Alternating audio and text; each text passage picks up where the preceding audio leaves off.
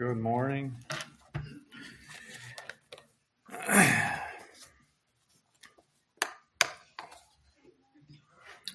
Yeah, that was a good opening there. I shared some of the things that wanted to share as well. Um, Running a race, yeah, there are a lot of characteristics about that we can plug into the Christian life, and hopefully we do. I'm reminded that what Paul said, that he says that I don't beat the air, but I buffet my body daily to bring it under the subjection and lordship of Jesus Christ. So it seems like a lot has happened this weekend. Anyway, it seems like we had a pretty full weekend. A lot has happened, even in the world around us, wars and rumors of wars and just uncertainties and different things, changes in people's lives. And yeah, it's like Brother Richard said, that's we continue on and endure. So I want to bring forward today something that was on my heart, is putting off the sin and the weight that so easily besets us as well. So it's kind of along the lines as well to our young people group, but it fits also very well to the older ones and to everyone that's here. And before we begin, let's pause for a word of prayer. Father, we just bow before you. We want to thank you for who you are. I want to thank you, Lord, for your work in our lives. We thank you, Father, that you are who you say you are, and you'll do what you say you'll do. Your promises never change, Father, and we know, Lord Jesus, that if we continue to keep our eyes fixed on you, if we continue to listen to your Holy Spirit and to be sensitive, Lord, to your Holy Spirit, that your work in us will continue to conform us more and more into the character and image of Christ. We know, Lord, that you are not as much concerned with the outward appearance, but much more what is going on in our hearts, what is in our minds and in our hearts, our motives and our thoughts. So we just pray, Father, for your work, Father, to be continued in us, Lord, because we know if we are left alone, Lord, that is when you have given up on us. So, Lord, we know that if we're not facing trials or struggles, Lord, that maybe there is something wrong. Maybe we have grown lazy and content and complacent in our lives. So we just commit ourselves again to you, that we'll have hearts and eyes that are open to your word and to your work in us. We pray in Jesus' name. Amen. So, laying aside the sin and the weight that easily besets us, I want to begin with 1 Corinthians chapter 6, verses 19 and 20. It says, "Know ye not that your body is a temple of the Holy Ghost which is in you, which ye have from God, and ye are not your own, for you were bought with a price. Glorify God therefore in your body."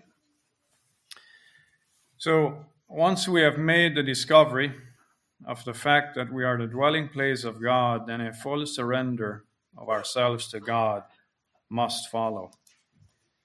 When we see that we are the temple of God, we shall immediately recognize that we are not our own. Consecration will follow revelation. The difference between victorious Christians and defeated ones is not that some have the Spirit while others have not, but that some know his indwelling and others do not. And that consequently some recognize the divine ownership of their lives, while others are still their own masters. Revelation is the first step to holiness, and consecration is the second. A day must come in our lives as definite as the day of our conversion, when we give up all right to ourselves and submit to the absolute lordship of Jesus Christ. But there may be a practical issue raised by God to test the reality of our consecration, but whether that be so or not, there must be a day when without reservation we surrender everything to Him.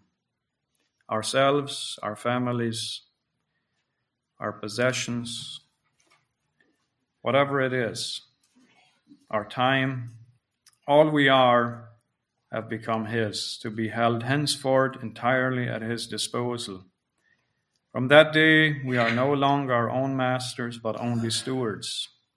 And not until the lordship of Jesus Christ is a settled thing in our hearts can the Spirit really operate effectively in and through us. He cannot direct our lives effectually until all control of them is committed to Him. If we do not give Him absolute authority in our lives, He can be present, but He cannot be powerful. The power of the Spirit is quenched. So, if you think about this, ask yourself this question: what is it that I haven't given up? Is there anything in my life that I still hold on to, that I won't let go? Is there anything God is asking of you that you're withholding from Him? Is there a point of contention between you and Him? And I have a story here that illustrates this point about a man that I'd like to read that went through this. It says, an American friend, now with the Lord, whose name we will call Paul, cherished the hope from his early youth that one day he would be called Dr. Paul. When he was quite a little chap, he began to dream of the day when he would enter the university, and he imagined himself first studying for his MA degree and then for his PhD. Then at length the glad day would arrive when all would greet him as Dr. Paul. The Lord saved him and called him to preach, and before long he became pastor of a large congregation. By that time he had his degree and was studying for his doctorate, but despite splendid progress in his studies and a good measure of success as a pastor, he was a very dissatisfied man.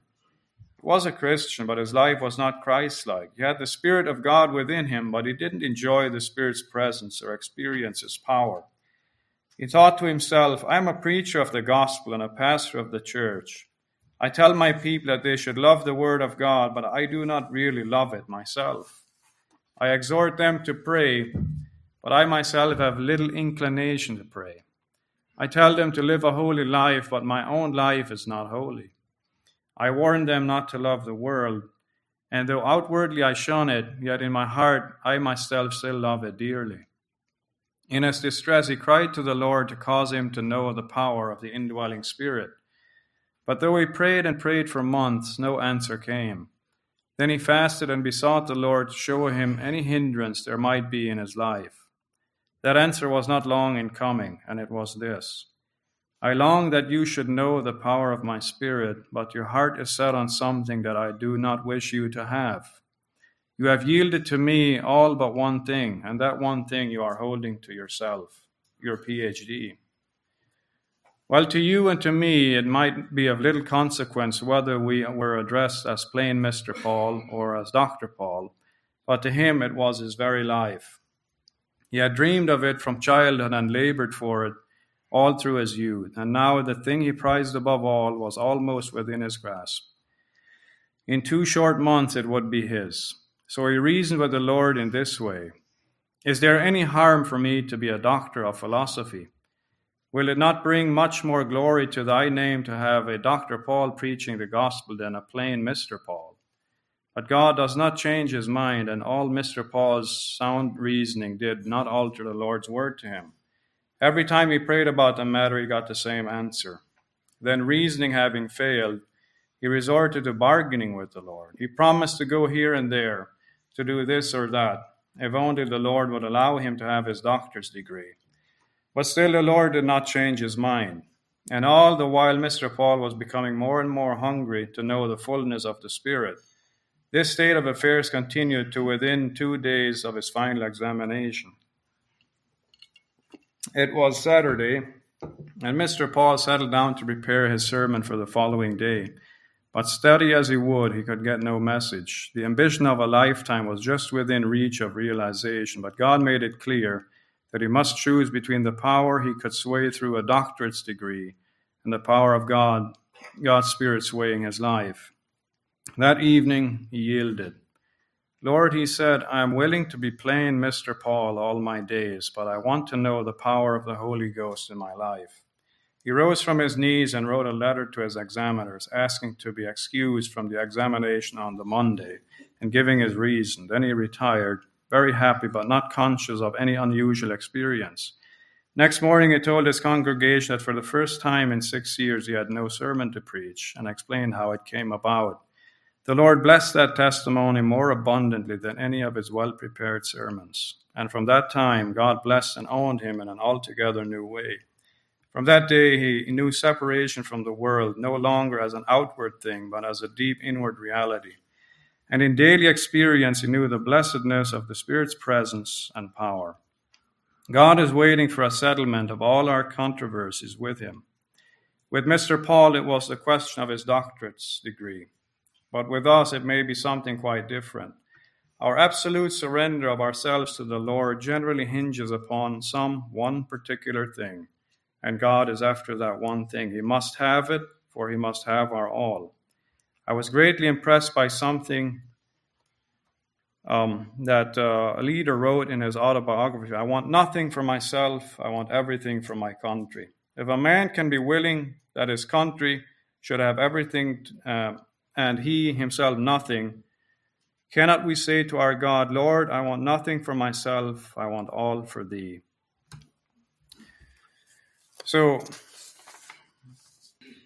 what is it in our life that we're not willing to give up? And we all know Mr. Paul could have continued on his path and ignored what the Lord was asking him, finished his exam and gotten his doctorate degree. And I know one thing. Christ is not going to force you to give something up. It's all in our choice. He leaves that choice up to us. But choices always have consequences. The key is that he sees the outcome. He sees where this will lead us if we continue down his path. And I guess it's a matter of do you want to be fully used by God or not? And in the same way, you could say this about sin.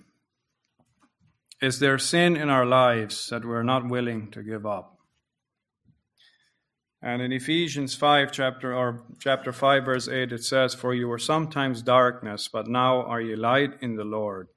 Walk as children of light.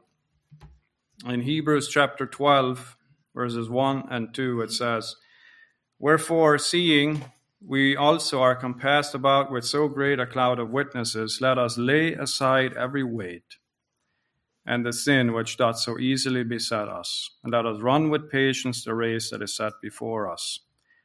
Looking unto Jesus, the author and finisher of our faith, who for the joy that was set before him endured the cross, despising the shame, and is set down at the right hand of the throne of God. So, if you think about, Brother Richard shared about running, and if you think about the people running in a race, like you mentioned, you can easily see that they don't carry a lot of baggage. You don't see people running a race with bags and backpacks and different things simply because it hinders their running. So if you've ever looked at or watch the race, you notice that they're very scantily clad. They have absolutely no extras. And if you even watch our boys back in the field, it's you notice that before they start running, they take everything out of their pockets. They take off their Lettermans, whatever it is, and they make sure that there's no extra weight. And I think it simply is it's a definition when we look at a race that God does not want us to be encumbered with different things when we're running in a race. He wants us to be focused and to make sure that we are running in such a way that we'll win the prize. And sometimes, even some good things in our lives, as Paul said, if we know that where he said, he that finds a wife finds a good thing. And I do think it's a good thing. If you find a good thing if you find a wife. But he also went on to say that you are now concerned about your wife. You're there for her, and you want to please her, and you're concerned about her well-being and about her wants and her needs. And he's not saying that it's a bad thing, but he's saying that something has changed. It is you now are focused on that more or less. So if you look at these runners, they are meticulous and careful in their training not to overburden themselves with food, and in every way to remove what would be an impediment or hindrance. What is important to note is that they don't shed their possessions as they run. They have already let them go before they begin the race. So as applied to Christians, it means that we should remove all which would obstruct our progress in the Christian course. Thus, it is fair to apply it to whatever would be a hindrance in our efforts to win the crown of life. So it's not the same thing in every person. It could be many different things. It's hobbies, or for some it may be pride or vanity, and for some it's ungovernable tempers or imaginations of some kind of corrupt imaginations, insensitive hearts, whatever it is that mars the image of Christ, you could say. And those weights and the sin that easily besets us. What does that verse mean? Easily beset. If you read it, it doesn't occur elsewhere in the New Testament. It means to stand well around or easy to encircle. Or some writers state it as the sin that hangeth on us. So if you think about the sin that easily encircles us, if you think of your life, your previous life, before you were a Christian, it is, I believe, those sins that we freely indulged in before we became Christians. And I know that when Christ redeems us, He takes care of those things. He takes them away. But we know that the enemy doesn't take that sitting down as well. And I believe that we're far more likely to give in to those sins again because of those previous addictions, you could say, the laws of association, and we fall into them. We are easier, more prone to fall into them again. So for me, I know in my life that those sins that God rescued me from, I found out that if you take a bite out of them again, that it's so much harder to overcome the second time. It seems like God gives you grace that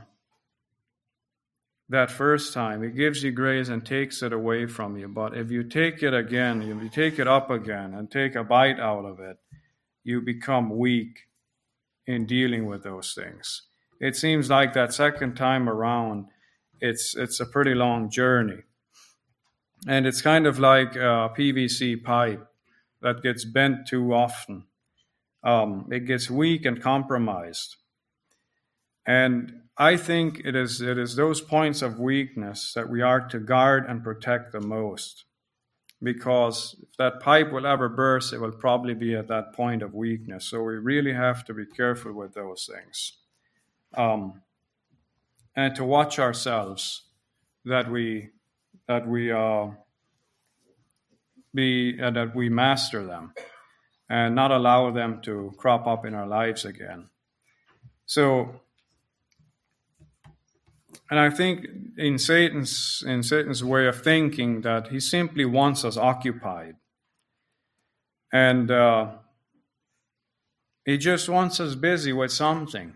Because in that way, we're simply ineffective in the work of the kingdom. And we're unprepared for the spiritual needs that come our way, when they do come our way. There's always this thing in the back of our minds, well, what about this thing in my life?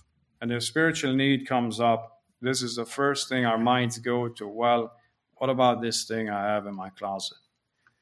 And that's just the way it is. And it's just a tactic from the enemy to cause us to become ineffective in our work or in the work of the kingdom. So, and in James 1, verses 12 to 15, it says, "Blessed is the man that endureth temptation, for when he is tried, shall receive the crown of life, which the Lord hath promised to them that love him. Let no man say when he is tempted, I am tempted of God, for God cannot be tempted with evil, neither tempted he every man. But every man is tempted when he is drawn away of his own lust and enticed. Then when lust had conceived, it bringeth forth sin, and sin, when it is finished, bringeth forth death." So, those weights as well, it's, what is a weight?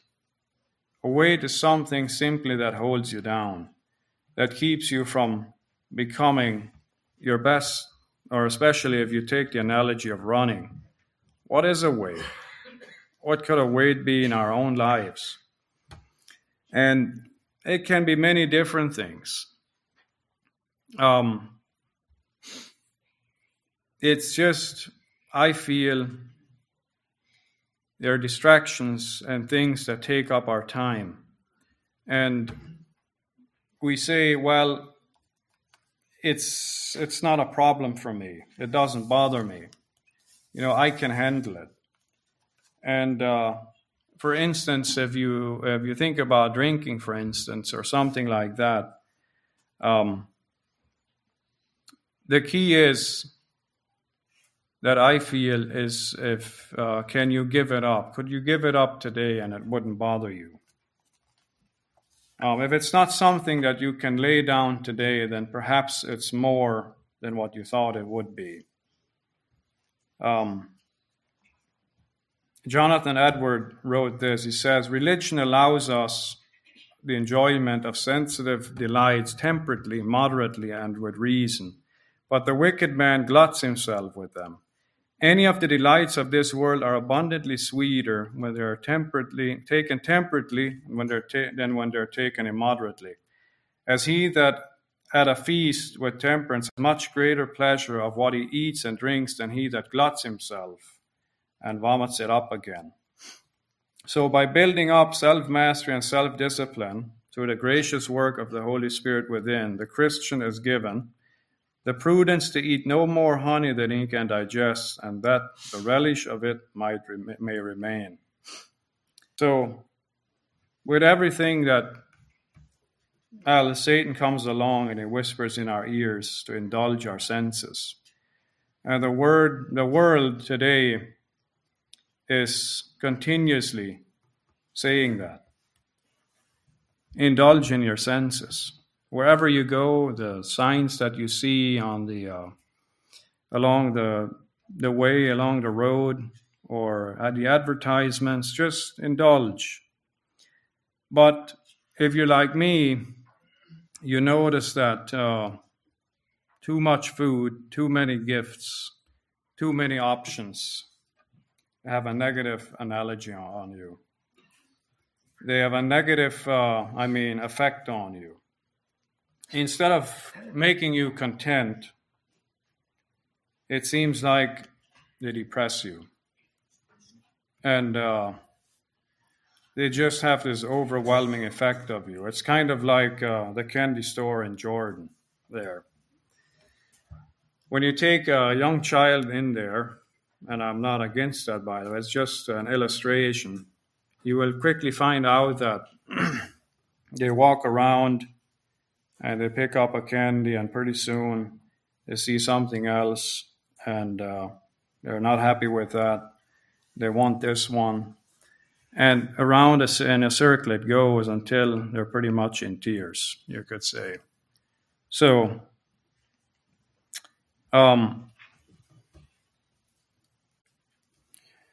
that's kind of the way it is when you have too much of you could say, a good thing. And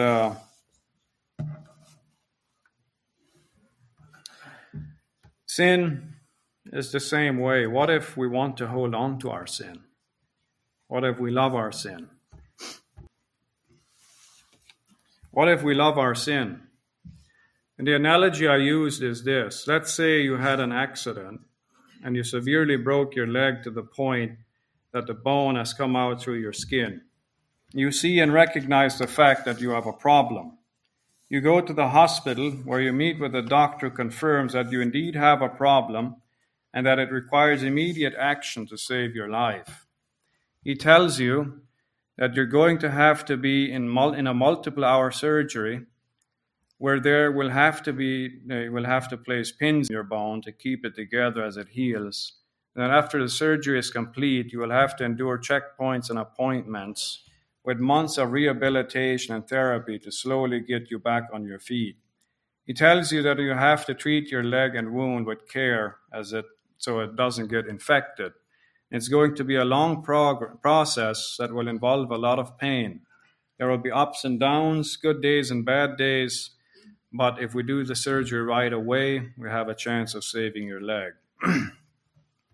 But as you sit there, you say to the doctor, well, I certainly don't want to have to go through all of this, so I'll just go home, give me some strong pain medication, and we'll leave the leg as it is.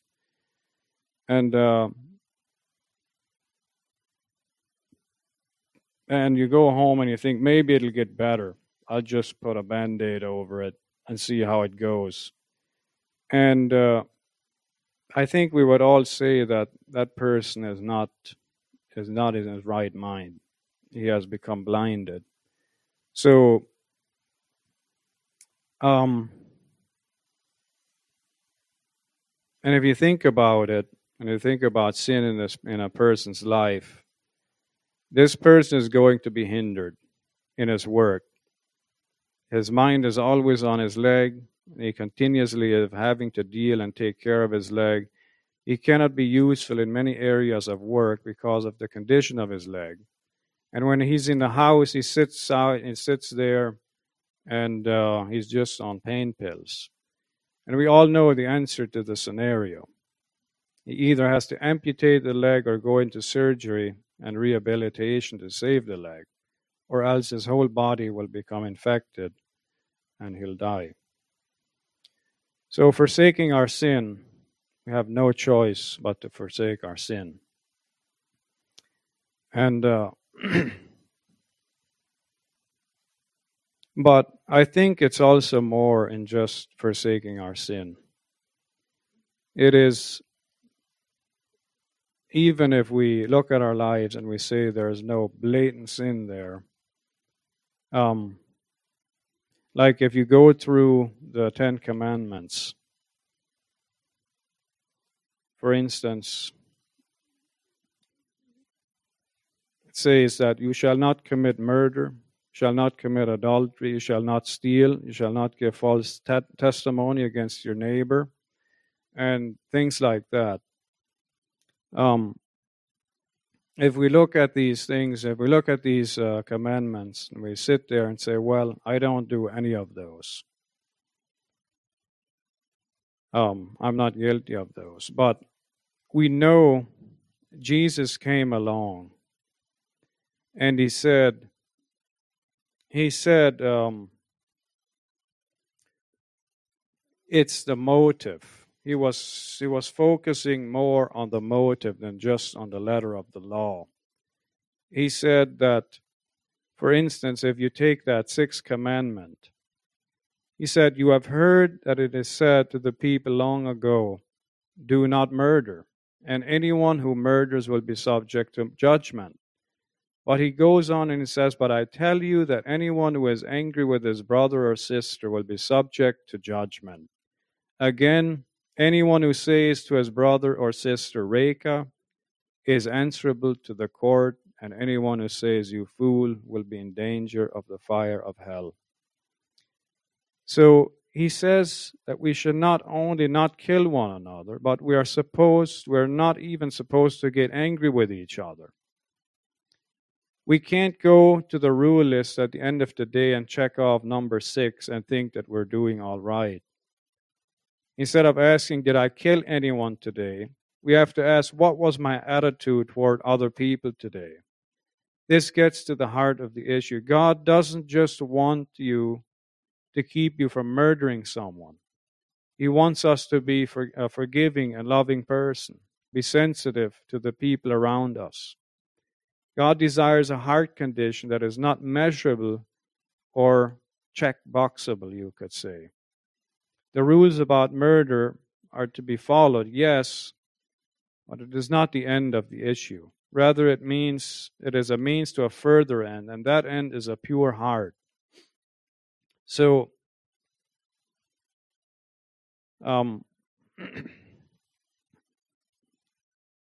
our motives of why we do things, what are they? Because if you think about those verses in Luke chapter 10, he says here, not everyone, Matthew chapter 7, he says, not everyone who says to me, Lord, Lord, will enter the kingdom of heaven, but only he who does the will of my Father who is in heaven. Many will say to me on that day, Lord, Lord, did we not prophesy in your name, and in your name drive out demons and perform many miracles? Then I will tell them plainly, I never knew you. Away from me, you evildoers. And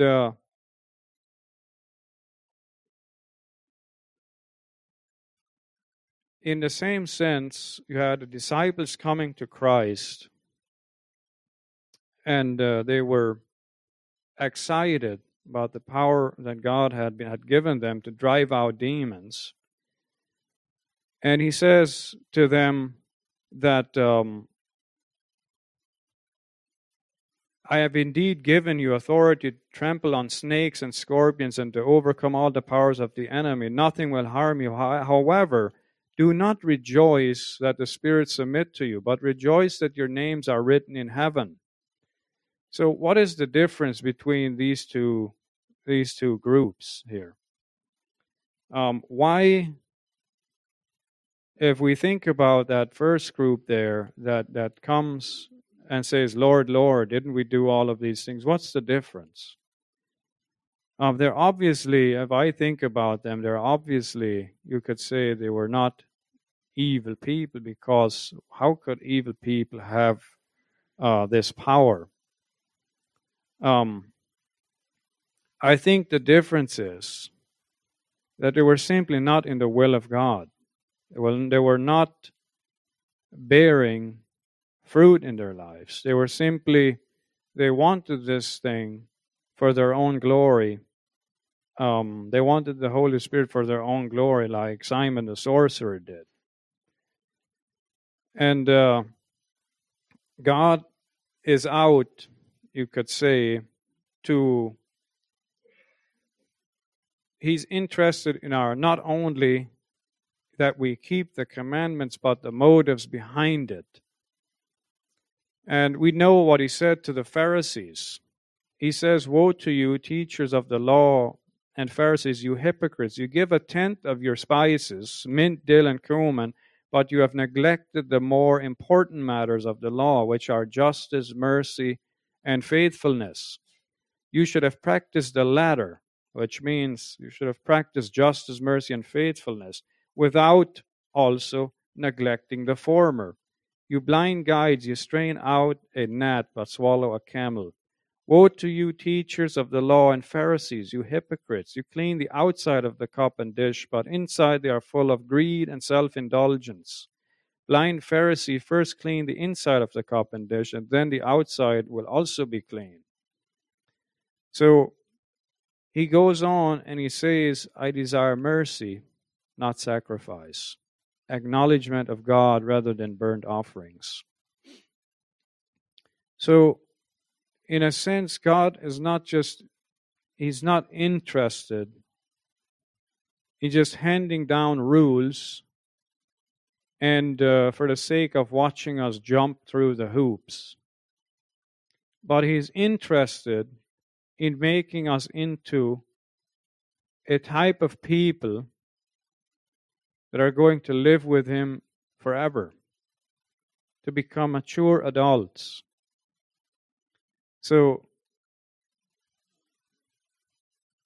I always say it this way.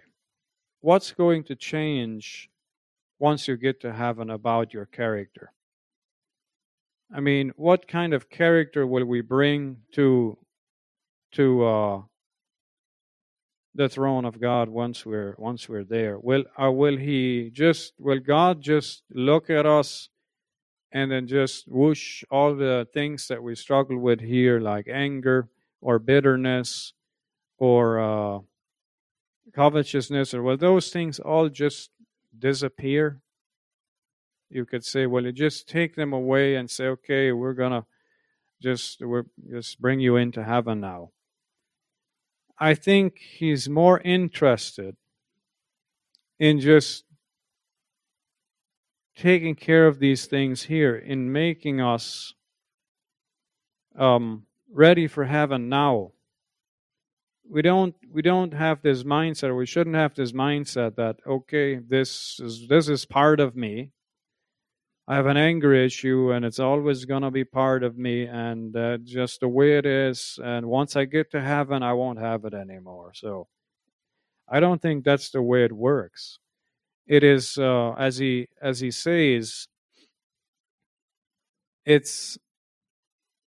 says, make every effort to add to your faith goodness, and to goodness knowledge, and to knowledge self-control, and to self-control perseverance, and to perseverance godliness, and to godliness brotherly kindness, and to brotherly kindness love.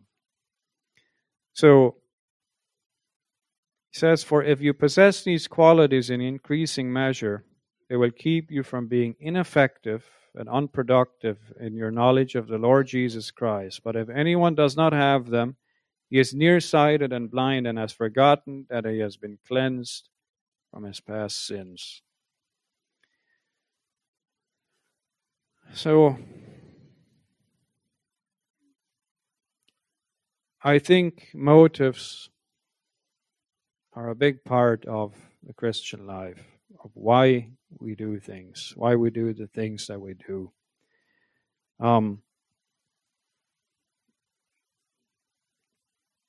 And we can see it through many examples in the Word of God, that also in 1 Corinthians, I wanted to share that. 1 Corinthians chapter 13, it says, if I speak in the tongues of men and of angels, but I have not love, I am only a resounding gong or a clanging cymbal. If I have the gift of prophecy and can fathom all mysteries and all knowledge, and if I have faith that can move mountains, but I have not love, I am nothing. That's serious words. I mean, usually when we think of a person and we look at a person, we say he would have the gift of prophecy and he understands and fathoms all mysteries and has all knowledge. You'd say, well, That's definitely a man of God. And faith to move mountains. But it says, but if you don't have love, we're really nothing. And he goes on and he tells us what that is. So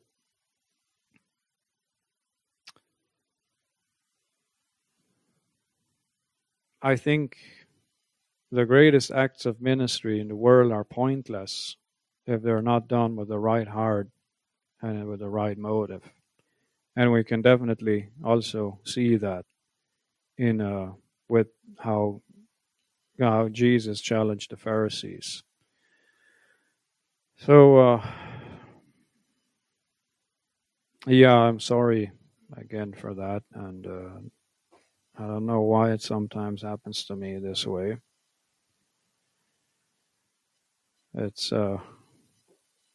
It is embarrassing and humbling, but whatever. It is what it is.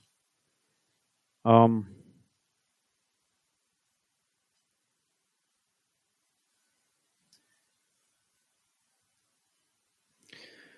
yeah. So I just wanted to bring that. I know I didn't quite bring it out the way that I wanted, but I guess that's okay too.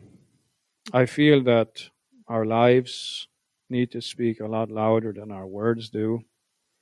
And recently, I just felt again that I've let down some people in my own life. I could be doing more. If you sit back and you think about your family and about your people around you and what you're investing in other people and what we're spending our time on, you always come away thinking, well, I could be doing. I mean, I yielding completely to Christ, to the Holy Spirit? Am I allowing the Holy Spirit full reign in my life? Or am I just hanging on to certain things and I'm not willing to let them go? And it's this whole idea of being encumbered. They're hindering us. They're hindering us in our race. They're clouding our eyes so that we don't see it spiritually. So that's all I have to share today. And thank you. God bless you.